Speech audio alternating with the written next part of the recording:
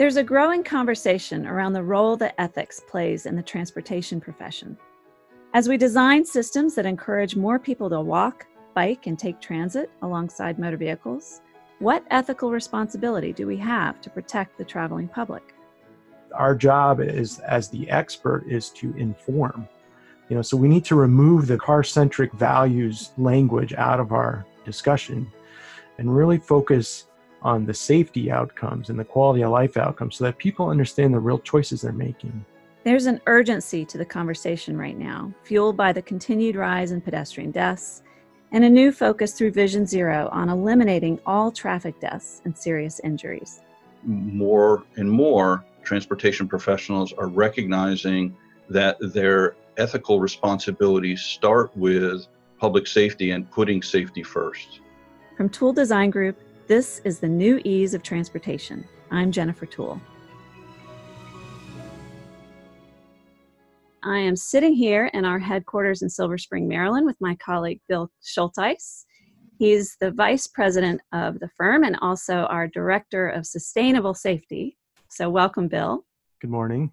And also, I'm really excited to welcome Jeff Pagnotti. He is the executive director and CEO of the Institute for Transportation Engineers, a job he's had for just about 3 years. He was formerly with the FHWA for 32 years and held the highest career position in the agency. He's brought tremendous new leadership to ITE, and I would say a welcome, fresh perspective. So big welcome to you, Jeff. Thank you very much, Jennifer. It's a pleasure to be here. This focus on safety is not a new thing for ITE. And ITE Journal just published an article around the ethical responsibilities of engineers to protect all users, including pedestrians. It was a really great article. It was in the July issue. Are you seeing a change in terms of how we think about our ethical responsibilities as transportation professionals? And what do you think that will mean for the future? I appreciate highlighting the article in the ITE Journal because I thought it was a great article as well. And the credit really goes to the ITE Ethics Committee, which put together the article and the examples in the article. If you go to the ITE Canon of Ethics, and they outline these in the article, there are a number of canons that apply to safety and apply to the case that they highlighted. But first and foremost is that the member will have due regard for the safety, health, and welfare of the public. I think Vision Zero is causing us to look at that ethical responsibility through a new lens. As our own ethics committee and as a lot of people think about ethics, they think about it in a different context, more in a business context. But in this article, and I think more and more transportation professionals are recognizing that their ethical responsibilities start with public safety and putting safety first. Yeah, and the article was really, it set up a scenario where an engineer was asked to compromise safety for political reasons and other reasons. And I think it really set up a real life example that people are faced with almost every day. What kind of feedback did ITE get about that article?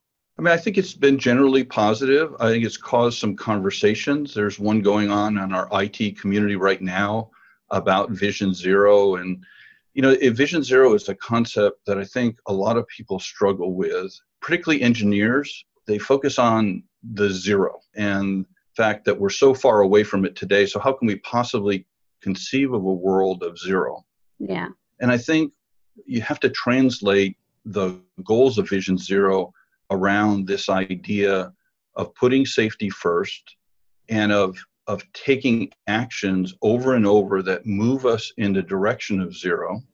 It is a journey. It's not something that we're going to get to overnight. But if we don't accept it as the only acceptable outcome that we should be after as transportation professionals, we'll certainly never get there. Yeah.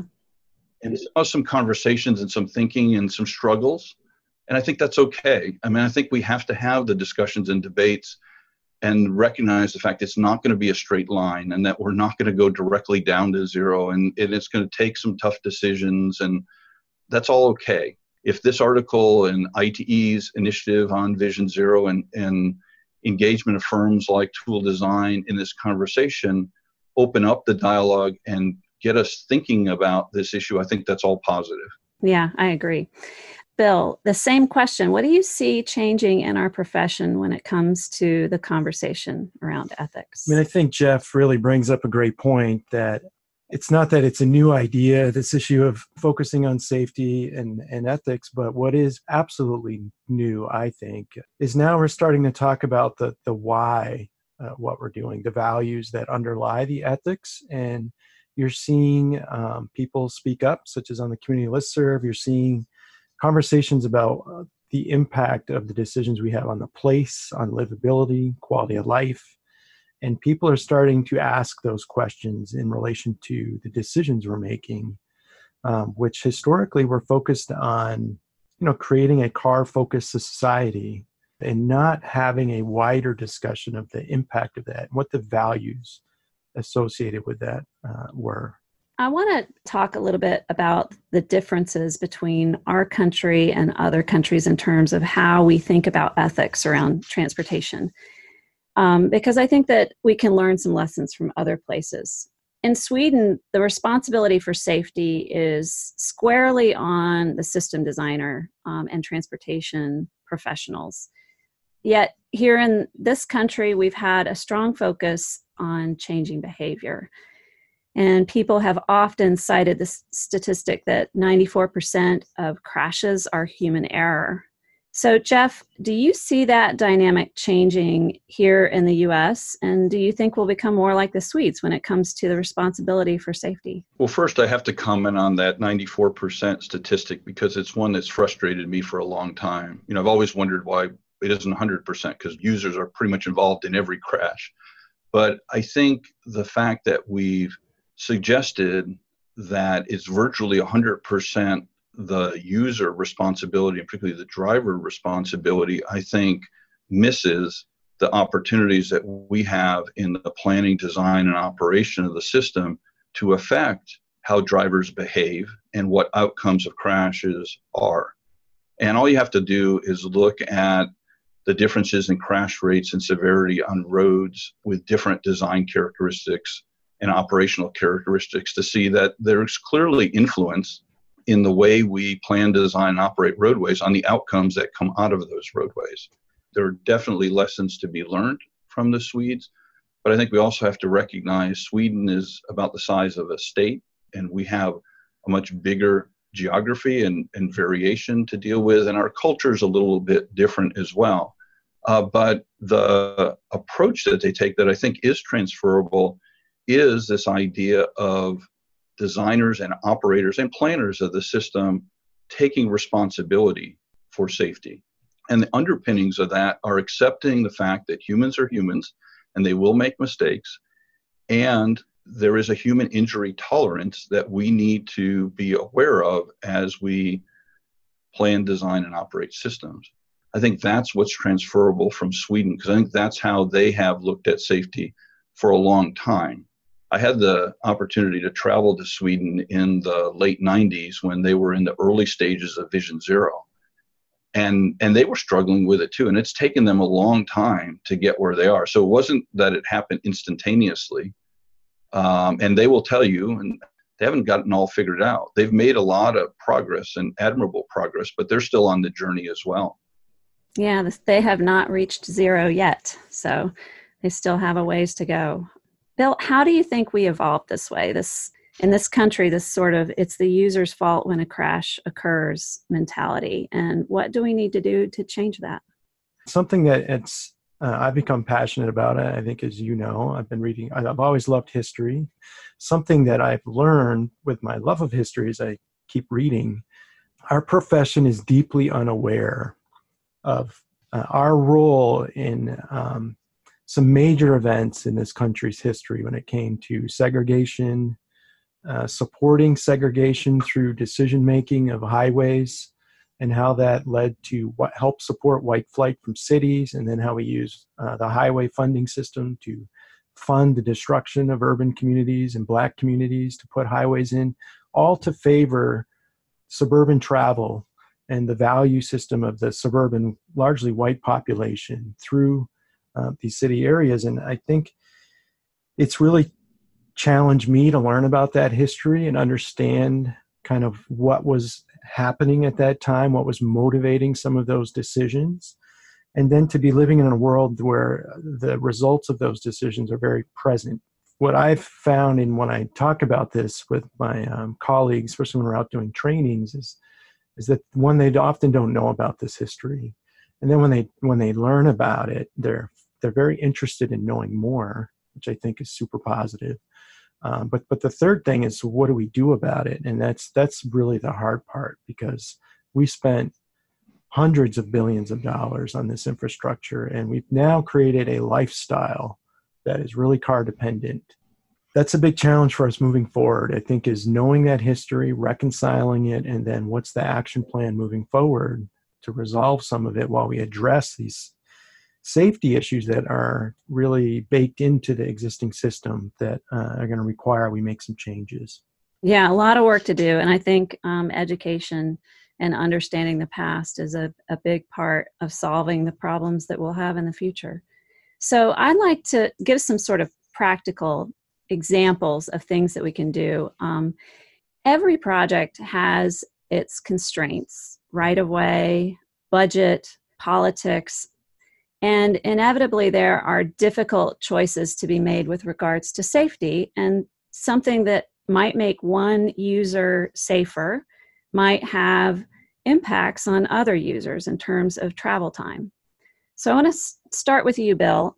What advice would you give to a roadway designer who's been asked to do something that they feel is going to compromise safety to reduce travel time?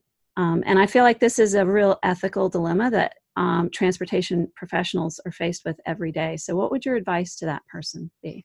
I start again with that baseline of we need to know our history. We need to understand how that history is reflected in our design guidance, because a lot of the values of the 1940s and 50s and 60s are still reflected in today's design guidance products. That level of service tool is completely loaded with values, depending on how it's applied. And historically, the way we've applied it is that any congestion is unacceptable once it's beyond the level of service D or E. And when we start talking about kind of, whose time is valued, it creates a challenge, I think, of operating in certain environments where you can be prioritizing, say, suburban commuters or rural people coming from long distance away through a community, and you can make the case that their time is more important than the safety of the local users. And that's really where the tension lies, because we do need mobility, we need economic development to occur, and that requires mobility. But this issue of balance has been out of whack for a long time. So I think what the advice I would offer to the person is, know that history, but really embrace our ethics. I find when you embrace our ethics and you really understand them, and you think and you kind of bring a value system to it that is focused on safety and quality of life, it can be empowering. And that it can unleash the sort of inner problem-solving abilities of the engineer. And, our job as the expert is to inform. So we need to remove the values-laden, car-centric values language out of our discussion and really focus on the safety outcomes and the quality of life outcomes so that people understand the real choices they're making. All right, good. Over to you, Jeff. What's some practical advice that you would give to a transportation professional faced with that dilemma? I would echo some of what Bill said. I think, it starts by remembering your ethical responsibilities. And I think that comes down to putting safety first. I think the good news is we have better tools available to us today than we've ever had to understand the impacts of our planning and design decisions on safety and on the performance of the system. And so I think we need to use those tools so that we can clearly understand the implications of a particular decision and the trade-offs we're making, and maybe what alternatives are available to a particular direction that someone is advocating. Yeah, I think that's a great point, especially around the tools that we haven't had in the past to identify things that will have a real impact on safety. We know now that we can implement something like a rapid flashing beacon at an uncontrolled crossing, and we know exactly how many crashes that will reduce. And so we can draw on that research that's been done in the past few years to really quantify the impact of our designs on safety. 10 years ago, we didn't even have that as really an option. So I think it's also really important for our transportation professionals to become conversant in those things and be able to cite the research and know the impact on the real impact on crashes that a design could have. We've talked about the fact that safety is not a new thing in our profession, and I wanted to ask you, Jeff, what are some of the positive things we can build on? Good things that we've done in the past that are the right direction for safety and the right ethical direction for the future. I'm leading this effort with the Road to Zero Coalition on Safe Systems, and we're really centered around two elements. One is that we need to anticipate human error, and the second is that we need to accommodate human injury tolerance. When we put rumble strips alongside a roadway to be able to warn a driver who might have, because of fatigue or distraction, be drifting out of a lane, right? We're anticipating human error, and we're trying to correct that error before it turns into a bad outcome. I think our approach, again, is to put safety first, to be more attentive to anticipating human error and accommodating human injury tolerance, and to build off of the tools and resources that we've had in the past and be creative and innovative about how we go about using our right-of-way and using our various transportation, traffic engineering tools to safely accommodate the needs of all of the users of the system.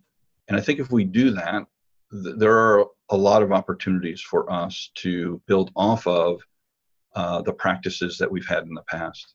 There is a lot that we have done before to make our system safer, and a lot about vehicle design, frankly, that we've done to improve the safety of the passengers of vehicles as well. So in closing, I want to talk a little bit about the old E's. There's some debate over whether there are 3 or 5 or maybe, 7 old E's, but engineering, education, and enforcement are sort of the core E's that we've had in our profession for 100 years. Do you see those old E's evolving with the profession, and what do we need to do to help bring ethics to the forefront? I think we are still really captive to those E's because they're pretty fundamental and they're hard to argue with. Education is important. People need to understand how to use the road system.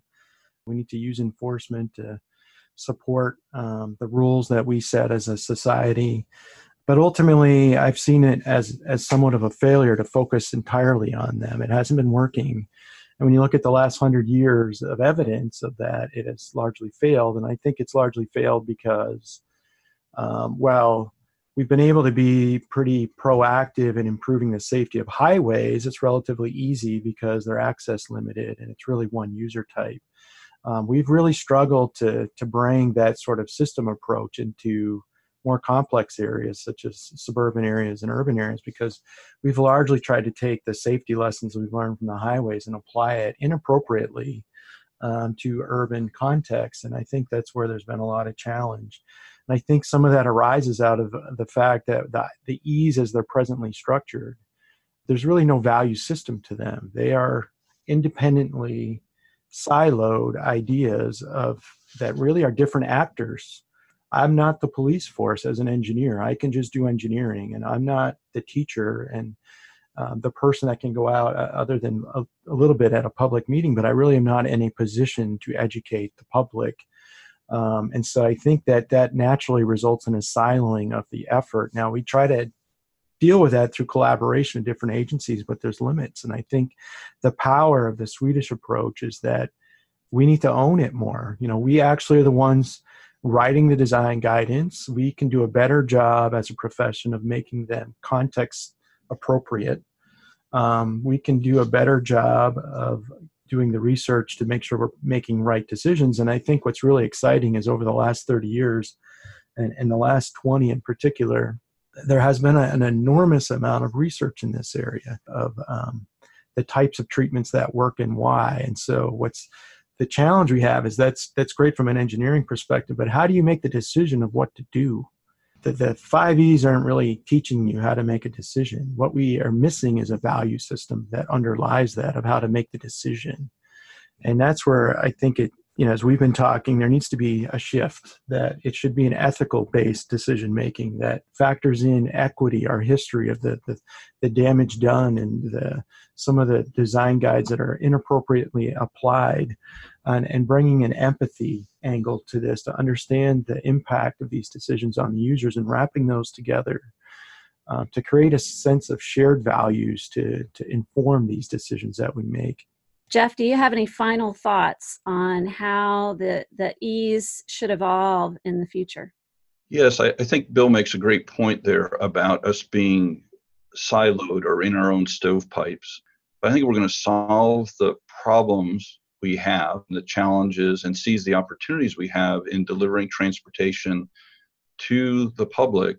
It really is going to come from a community approach, from bringing planners and engineers and policymakers and technologists and public health officials and others together to solve and address these problems. And yes, it requires the system owners and operators to take more responsibility, but they can only, I think, achieve the outcome of Vision Zero by being part of a collaboration with a larger community. And that's really where ITE is heading, to create a place where that community can gather and exchange ideas and work on problems across those silos or across those stovepipes. And really, if you look at the cities that are moving the needle on crashes through Vision Zero, it's the cities that have really embraced a multidisciplinary approach to traffic safety. It's not just the engineers working on it or the public works departments, it's the police department, it's the health department, it's the education department. It's really a group effort.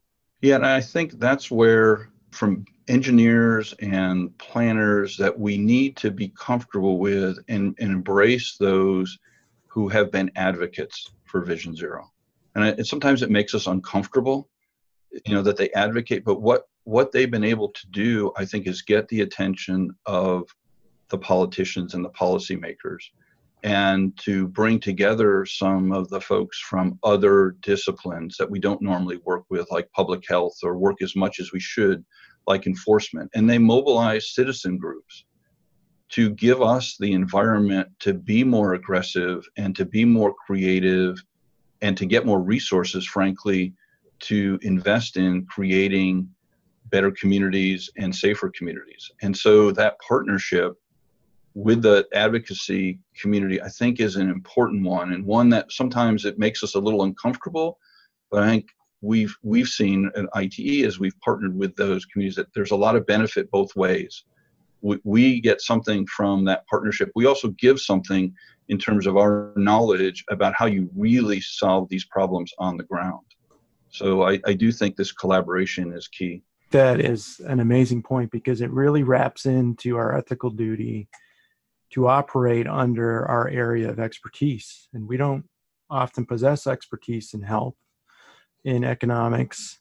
That's where our planning partners and other professionals and even advocacy groups can come in and round out our knowledge gaps. I think that collaboration, whenever we've seen that collaboration happen, you've got the most amazing streets. You have really vibrant communities. They're places people want to be. And we should all be, I think, striving to do more of that. Lots of food for thought as we consider a transportation future that is rapidly changing and the role that ethics will have in that future. I want to thank our listeners for tuning in, and a big thank you to Jeff Pagnotti, Executive Director and CEO of ITE, for participating today. Thanks, Jeff. Thank you very much, Jennifer, and I appreciate your leadership in putting this podcast together. And I also want to thank our own Bill Schulteis, Director of Sustainable Safety here at Tool Design. Oh, it was a pleasure, and it's always a joy to spend time with Jeff, and I really appreciate what IT is doing for our profession to advance this conversation. I think IT is really a leader in this area, and it's I think it shows the importance of partnerships to make this happen. So thank you both. You'll find more information about the Institute of Transportation Engineers in the show notes for this episode or on their website at ite.org. At Tool Design Group, our goal is to change the core values of our profession and focus our work on the needs of the people and communities we serve. We want you to be part of the discussion around the new E's of our industry. For more perspective on ethics and the other new E's, visit our website at tooldesign.com/thenewEs. Join the conversation on social media by searching for Tool Design with the hashtag #TheNewEs. The New E's of Transportation podcast is produced by Nate Graham and edited by K.O. Myers. I'm Jennifer Toole. Thank you for listening.